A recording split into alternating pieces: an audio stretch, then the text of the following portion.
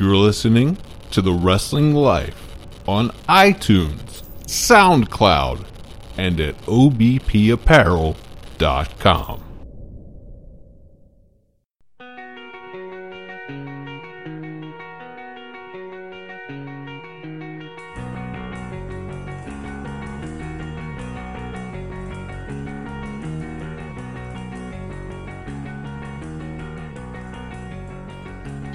Hey everybody, it's The Wrestling Life. It's episode 165. It's now August 2018. I'm Ethan.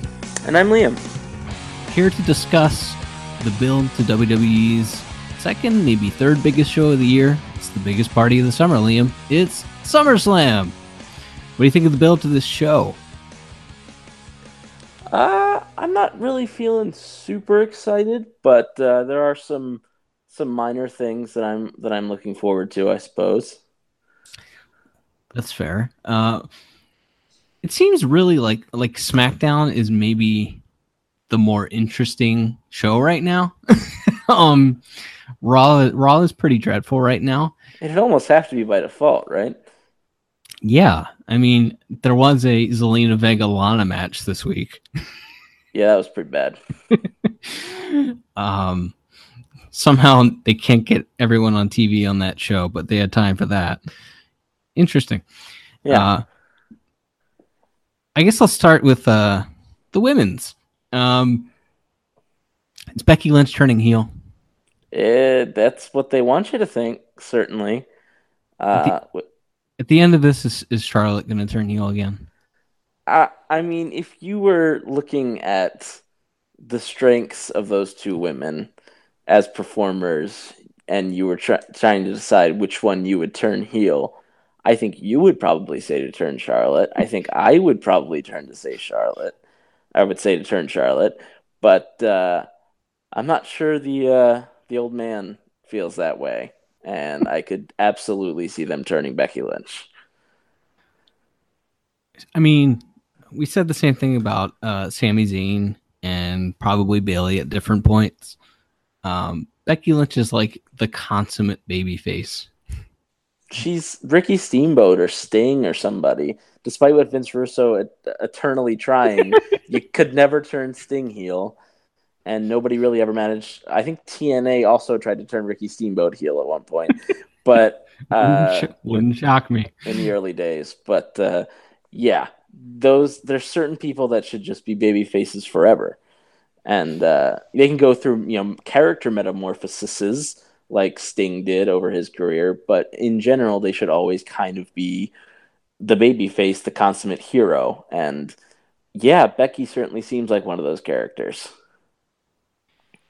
The WWE title picture over there, AJ Styles and Samoa Joe, 13, 14 years after TNA did it.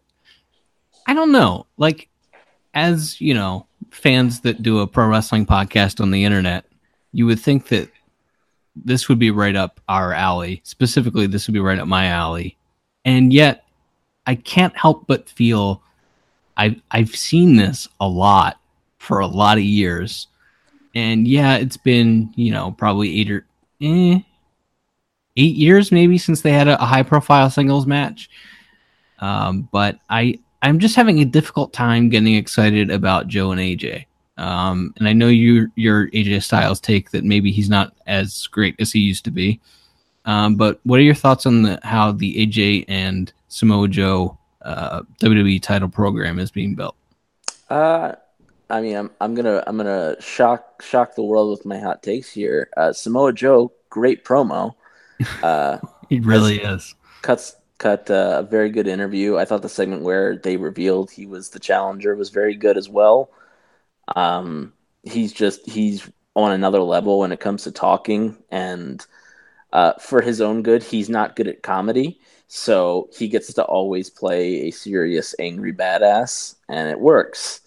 So I've really enjoyed Joe's work. AJ really hasn't gotten to do a ton so far. Obviously, the feud's kind of still in its first few weeks here, so we'll see as we get closer to SummerSlam. But I am more excited for this than I would say anything else that they are building for SummerSlam currently, and that's mostly to the credit of Mr. Joe.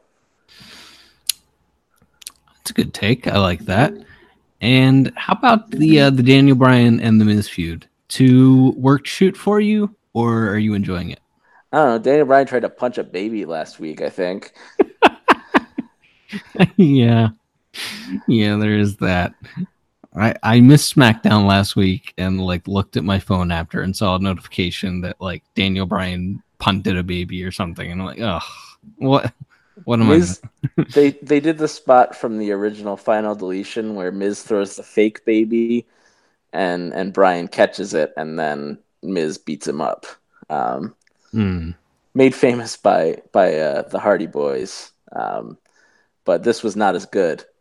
So I don't know. It's not lighting my world on fire. My other favorite part was when Miz suggested that Daniel Bryan should just let his contract expire, and the crowd cheered wildly because even like regular WWE fans know that Daniel Bryan should probably go for his if he were interested in having like artistic success, should probably not be in WWE. So I thought that was funny. It's not lighting my world on fire, and I know a lot of people were anticipating this feud because they remember the old stuff when Miz was Daniel Bryan's pro on NXT, or they remember the Talking Smack promos or whatever. But yeah, this has been, there's some of that work shoot stuff in here too, but it's not lighting my world on fire. What about you? See, I don't think they would go on television and do this kind of thing if they didn't have an inkling, at least, that Bryan is re-signing. And so it's really hard for me to buy into the promos the way I would say when CM Punk was about to leave the WWE in whatever year that was now, 2012, 2011, 2011. Oh, so old. Yeah. But I can't buy into it for that reason, and I just don't see I don't see him leaving because his wife does a reality show that the company helps produce. So I don't see it. So I can't buy the promo, so I'm not that into it. But yeah, that's fair, and that kind of makes it even more depressing. They should, what they should do though is they should recreate that segment where Brett came out in 1996 and pretended he was going to WCW. Yeah. And then announced he had signed his contract. You can put Vince on commentary to recreate that for one night. Maybe not that part, but you can have Tom Phillips react positively to Daniel announcing that he's staying with the company. That might be the best scene in Wrestling with Shadows. That's pretty great. Where Brett cuts the promos and because I'll be in the WWF forever. Yeah. Yeah. LOL. Oh my goodness. We're not going to talk about Wrestling with Shadows right now. We're not going to talk about Montreal. I'm so tired of talking about Montreal. I could talk about Montreal for 3 hours. Speaking of Matt Hardy and the Final Deletion, well, you mentioned him in passing there, Liam, so I will take the segue and take any opportunity to crap on Matt Hardy. I know we've kind of softened our stance on don't be Matt Hardy and hating Matt Hardy, and we're generally pretty entertained by Matt Hardy nowadays, I think. But did you notice he's doing his attention whoring thing on social media again, like teasing a retirement? Yeah, it's old habits die hard, and that's always where, to me, the heart of that phrase of "Don't be Matt Hardy" was specifically referring to like 2008 to 2010 WWE Matt Hardy.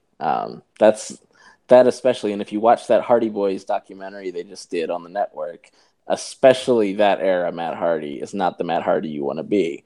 And yeah, current day Matt Hardy, who's a good family man now, has been doing some pretty 2010-ish Matt Hardy things. So yeah, let's watch that. All right, let's nip that in the bud. He's a family guy. Good family man.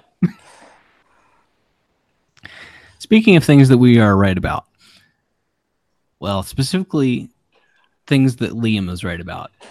You called Tommaso Ciampa winning the NXT Championship on this show months ago. Yeah. Yep. It's funny. I kind of thought they moved up the timeline a little bit more than I expected. I was expecting Ciampa to win at Brooklyn. I thought maybe they'd pair him with Aleister Black and Gargano would have a match on the undercard, but they decided to do the title switch on TV instead and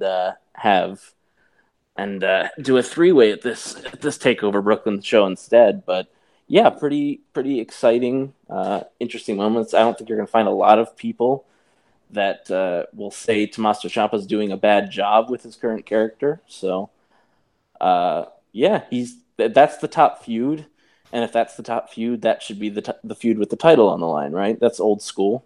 Yeah, that makes sense.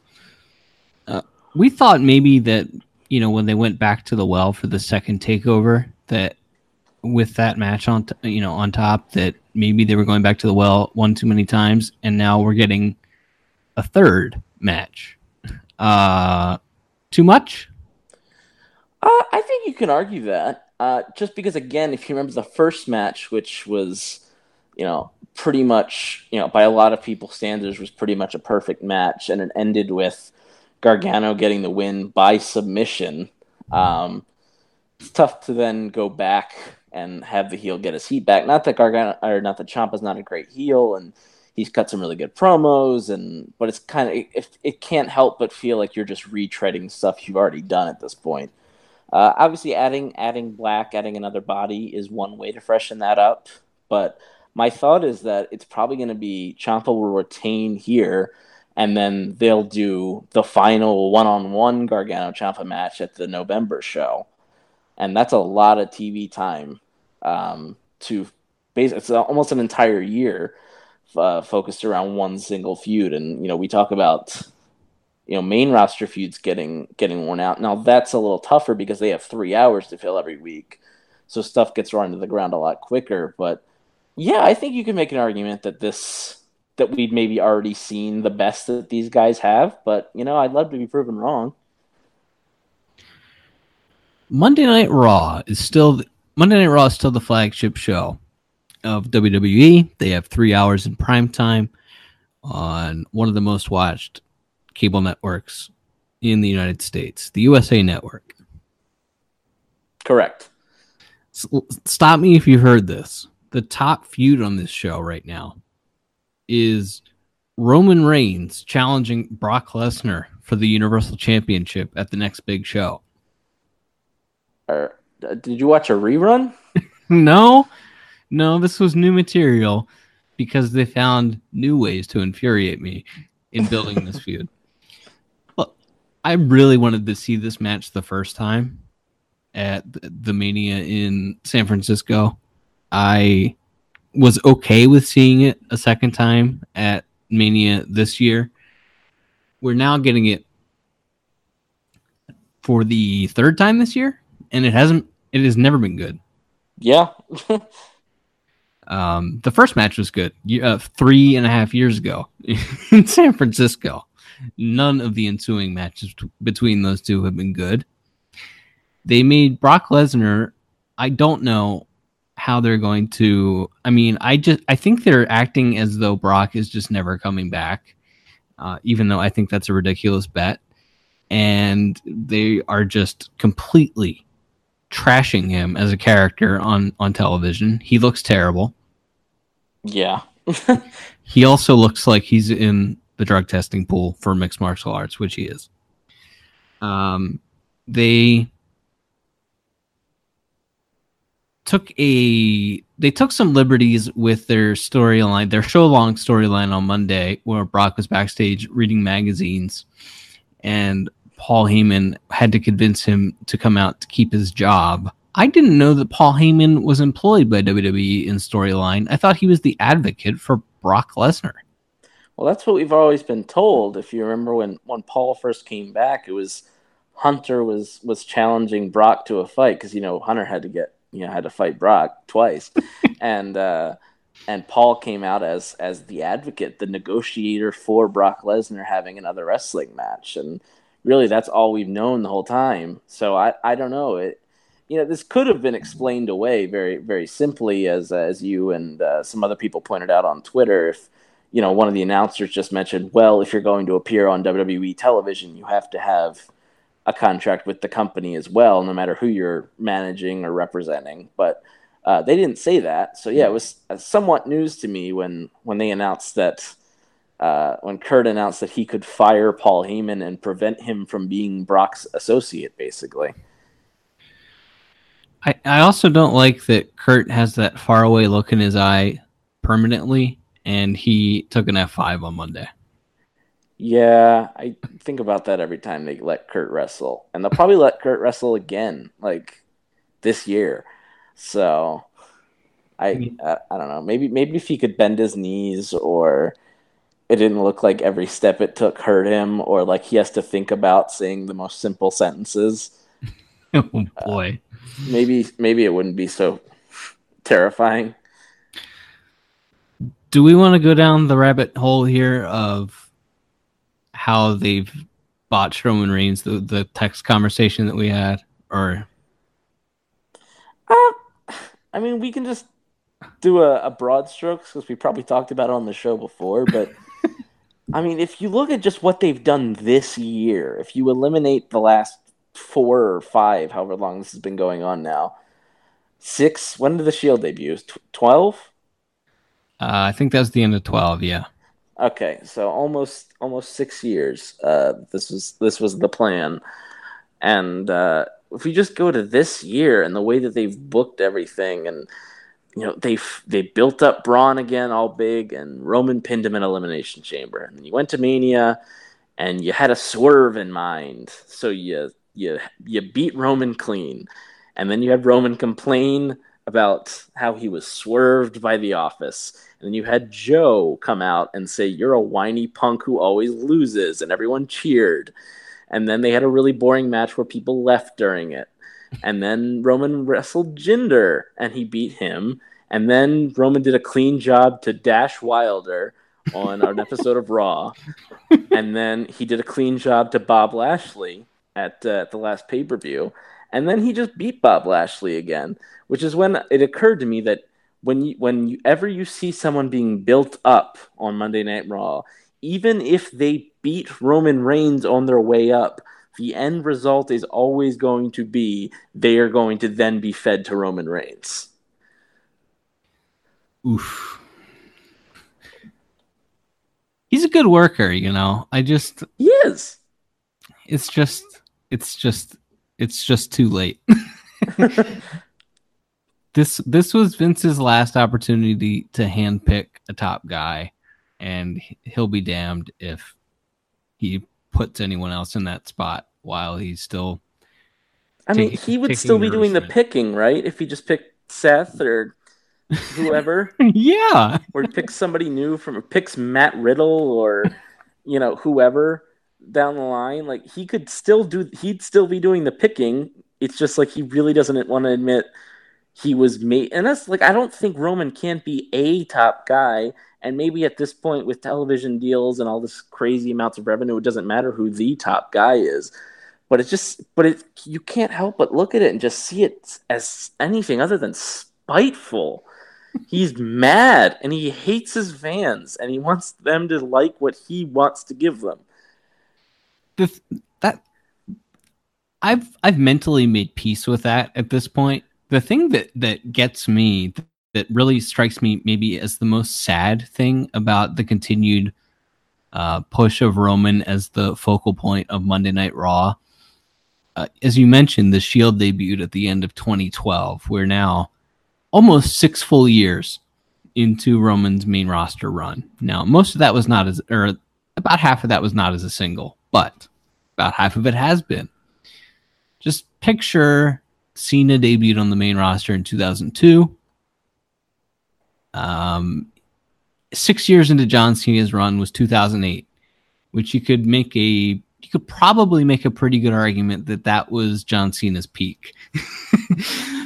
Maybe 2007, like culturally, pop culture wise. Well, obviously he's much bigger now than he was in 2007, but Yeah, as a wrestler. Yeah, in terms of being a top wrestling star that the general public was aware of, I feel like 2007 John Cena had a little bit of steam. That was basically halfway through his run as the guy. We're already now more than halfway through Roman's run as the guy, and it hasn't started yet. You know what I mean? Like, it's year 6 now. How long are we gonna do this? I like, you could have just left the belt on him when he won it. You could have just had him win the belt from Brock in 2015. You could have, when he finally did beat Hunter for the belt, he could have just held it. Obviously, he ended up getting suspended that year, but like, you could have just left the belt on him theoretically, or put it back on him or whatever, and we could have just established, yes, he is the top guy. He's the number one guy. We do that anyway, but also he's not the world. We were just talking about it with NXT, how, okay, they realized that the top program didn't involve the world title, so they put the world title on one of the guys in the top program to remedy that. It's like, Roman's like the U.S. champion half the time, or the Intercontinental champion half the time, or he's doing tags or whatever, and he's still the main event all the time, which begs the question, why don't you just have him be the champion? You want to be the champion for 5 years, if that's what you want. Yes, the psychology of this is almost as strange as the Jim Ross Vince McMahon relationship. It's incredible. I didn't mean to turn this into an exposition on Roman Reigns as the top guy. I feel like that's pretty well traveled territory, but. And I do think it's worth pointing out, since we're all about the bright side on this show theoretically, is that, like, as you mentioned and as I've said before, like, he's like, we think he's a good personality but he doesn't say no to bad scripts. Not that really anybody does in that company, but you would think he would be able to, and he doesn't. Mm-hmm. And he's a good worker, and he does have a certain pattern type of main event match, but so does every other top guy there's ever been. So it's not like theoretically there's nothing wrong with him, other than that people wanted Daniel Bryan to be the top guy, and Vince tried to knock that toy out of your hands. It's a little bit like, you probably haven't seen Jurassic Park 3, I'm guessing. I haven't seen Jurassic Park 1, 2, or 3. Okay, there's been like 7 of them now. But Jurassic Park 3, they introduce a new dinosaur. And there's a big moment where it confronts the T-Rex, which is like the mascot of Jurassic Park. It's in the logo and everything. And this new dinosaur just destroys the T-Rex in like 2 minutes. And it's supposed to be this moment, and the idea was, well, now kids will buy the new toys of the new dinosaur because, well, it's much tougher and cooler than the old best cool dinosaur. So that's what they try to do, is basically, the concept of knocking the old toy out of the kid's hand and saying, you want to play with this now. You want to cheer this guy now. But the fans didn't want to. They tried everything. They got, Daniel Bryan. I'm not going to I don't want to redo the entire 2015 Royal Rumble right now. But that was what they did. And from that moment, it didn't work. And they could have turned him heel. They could have done a million other things, but they didn't. And it's not his fault. He's very talented. He could be a top guy. But now it's 6 years in, and we're still trying to just get started. You know what else they could have done that you talked about as being, or that I thought was a good idea at the time, and you talked about as being really terrible, and in hindsight, you were correct and I was wrong. Remember when they put the belt on Roman like on a random Raw in December, and then they had him lose it in January just so he could win it again from Hunter at the biggest WrestleMania of all time in the beginning of April? Yeah. Why didn't they just leave the title on him and have him beat Triple H if Triple H wanted the main event? Well, you see, Hunter had no choice because Seth got hurt that year, and Hunter had to win the belt in order to do that match. There was no other choice. I feel like that was as close to this thing working as it ever was. When Philly cheered him And I don't remember the subsequent TVs. I don't feel like it was a consistent positive reaction in the ensuing weeks. But I feel like that was their shot, and they missed it.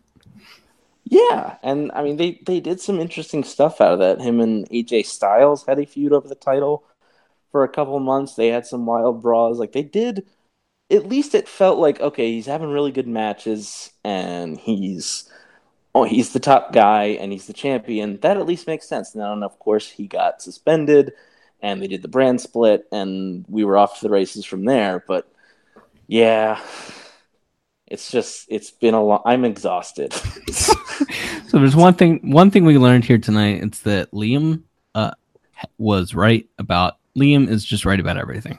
Yep, that's usually a safe bet. Liam, I think it's time for boss time. Uh-oh.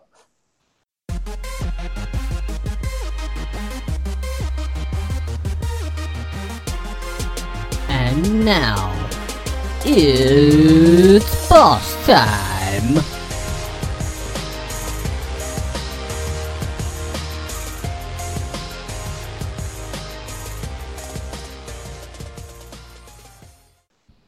Well, the Boss and Hug connection ran wild again on Monday Night Raw this week.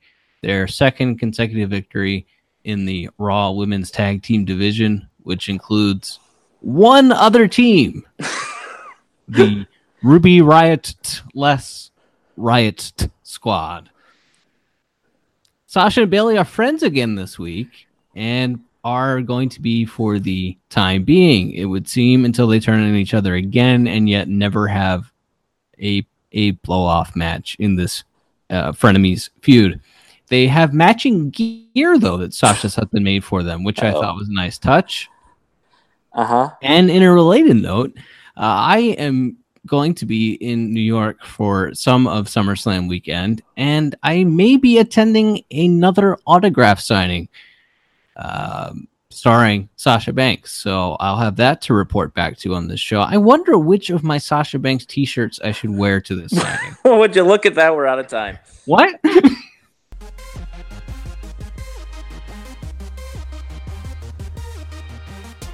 That was boss time.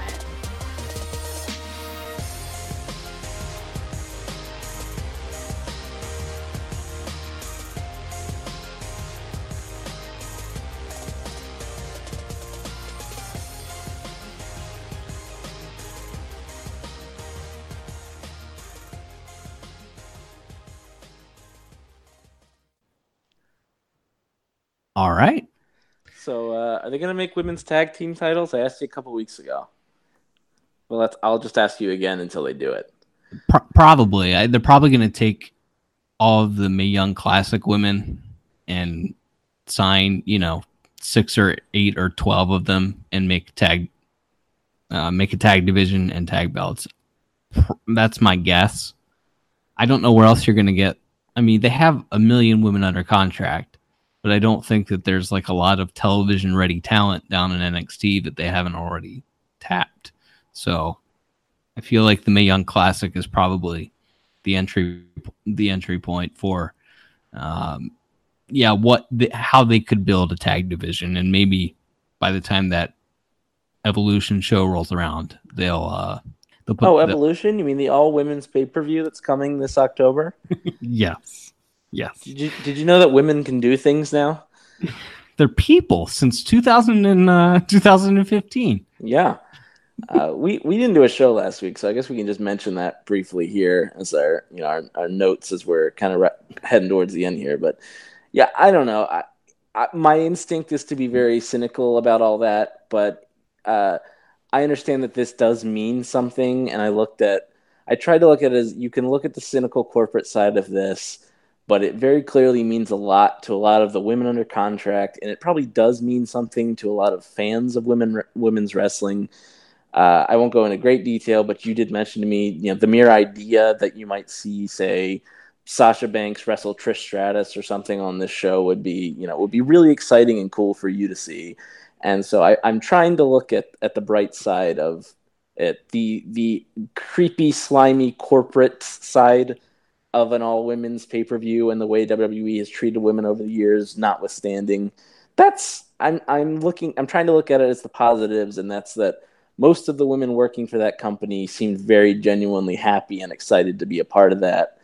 And and for better or worse, WWE is really the only place where like you can make a lot of money as a female wrestler currently. So I don't know, glass half full on that. Yeah, I think so.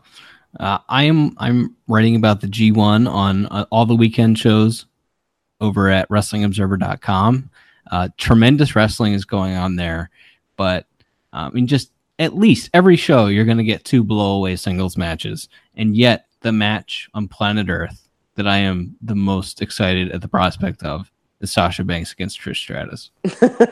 Well, there you go. I mean, sometimes it's not just what the best actual bell to bell match is. Sometimes it's just who you like, who you're excited to see, the characters. G1's really good. Ishii and Ibushi had a incredibly insane match last weekend, and there's been a million other performances since then that I'm sure I've missed that I need to catch up on. I heard the Omega and Sabre Jr. match was really entertaining. I'll have to get to that, but no shortage of good wrestling there certainly at least in New Japan, and we've managed to find some bright spots in the midst of our Roman Reigns bewilderment, Daniel Bryan attacking a baby, and whatever else we talked about this week. If I were booking the Evolution show, the match I would do is Bayley and Sasha against Trish and Lita. That sounds like a main event to me. I mean, maybe one of the title matches would be the main event, but it's probably Ronda winning the belt or something. But yeah, that's an interesting idea. I mean, my other idea would be if they do women's tag matches and they're cross brand, to do Bayley and Sasha against Charlotte and Becky as your finals for your women's tag titles. That would be, I think, another really interesting matchup. But there's a lot of potential interesting matchups if you start looking at generational clashes, though. Yeah, that's a pretty strong main event too. Anyway, all right. Thanks for listening, everybody. And we got a special show coming up next week. Do you want to sell that a little bit, Liam? Yeah, next week, episode 166 will be a retrospective on NXT TakeOver. There's been quite a few of them. We're coming up on the 4th NXT TakeOver Brooklyn show. So we're going to be looking back at our personal favorite matches from the history of NXT TakeOver, going all the way back to the shows in Full Sail to where they are right now. And we'll also be talking about who the greatest performers in the history of NXT are. So it's going to be a fun show, a lot of reminiscing about stuff that's not really that old, but you look at it and by God, it's already been about 4 years since they started doing those shows. So yep, we got a retrospective on NXT coming next week, and then the week after that we'll be back to preview SummerSlam and the newest NXT TakeOver. So stay tuned for all of that. Until next time, I'm Ethan. And I'm Liam. And we'll be back next week with more stories from the wrestling life. Goodbye.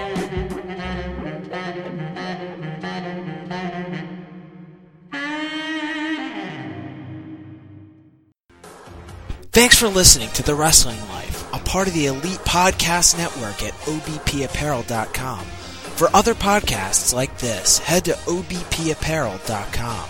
The Wrestling Life is brought to you by OBP Apparel. For Baltimore's best local sports gear, head to obpapparel.com. Whether it's baseball or football season, we've got you covered with Baltimore's best local sports gear. That's obpapparel.com.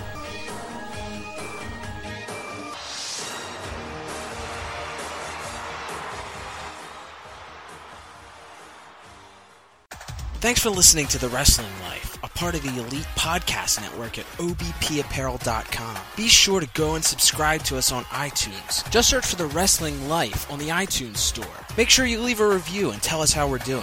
Also be sure to follow the guys on Twitter at TWL_podcast for live tweets during wrestling events and other hilarity throughout the week. That's at TWL_podcast. Now back to the guys.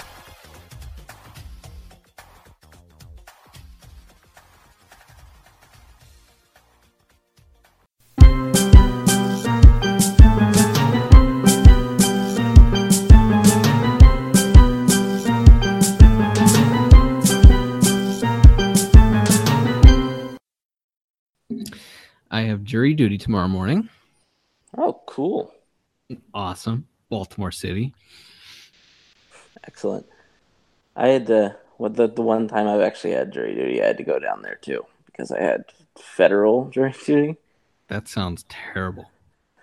Yeah, I mean, it wasn't. I mean, it was just a day, but it wasn't the most fun I've ever had. Yeah. For some reason, I thought you got stuck longer. No. I was Okay. on call for like a month straight, Oh, and I had to like check a website every like Saturday or every like Sunday night to see if I was being called in for the next morning. Okay. Great story. Compelling and rich. Sorry, this is my issue. I brought up jury duty. You think I didn't do a good enough job? No, you did a fine job. No.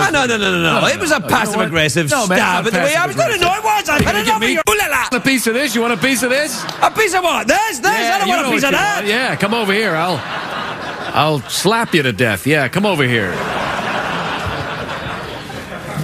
Do you know what? I wish other late-night talk show hosts that weren't working today because it's Memorial Day would phone me or something.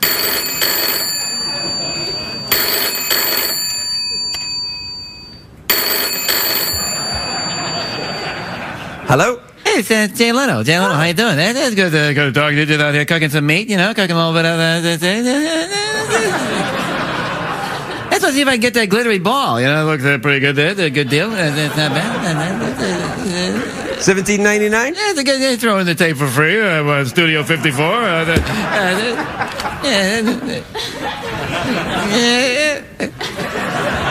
It's like Jay Leno as a fly.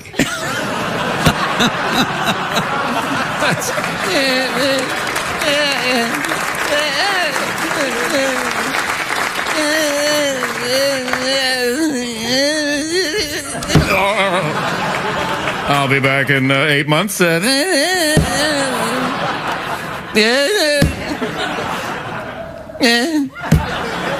never get rid of him, can you? You mentioned Matt Hardy, the Hardy Boys, and the final deletion and passing there. I think one of the tenets that we live by on this show is not to be Matt Hardy, and we've maybe softened that stance a little bit. In the last couple of years. Jesus Christ! Give me a second here.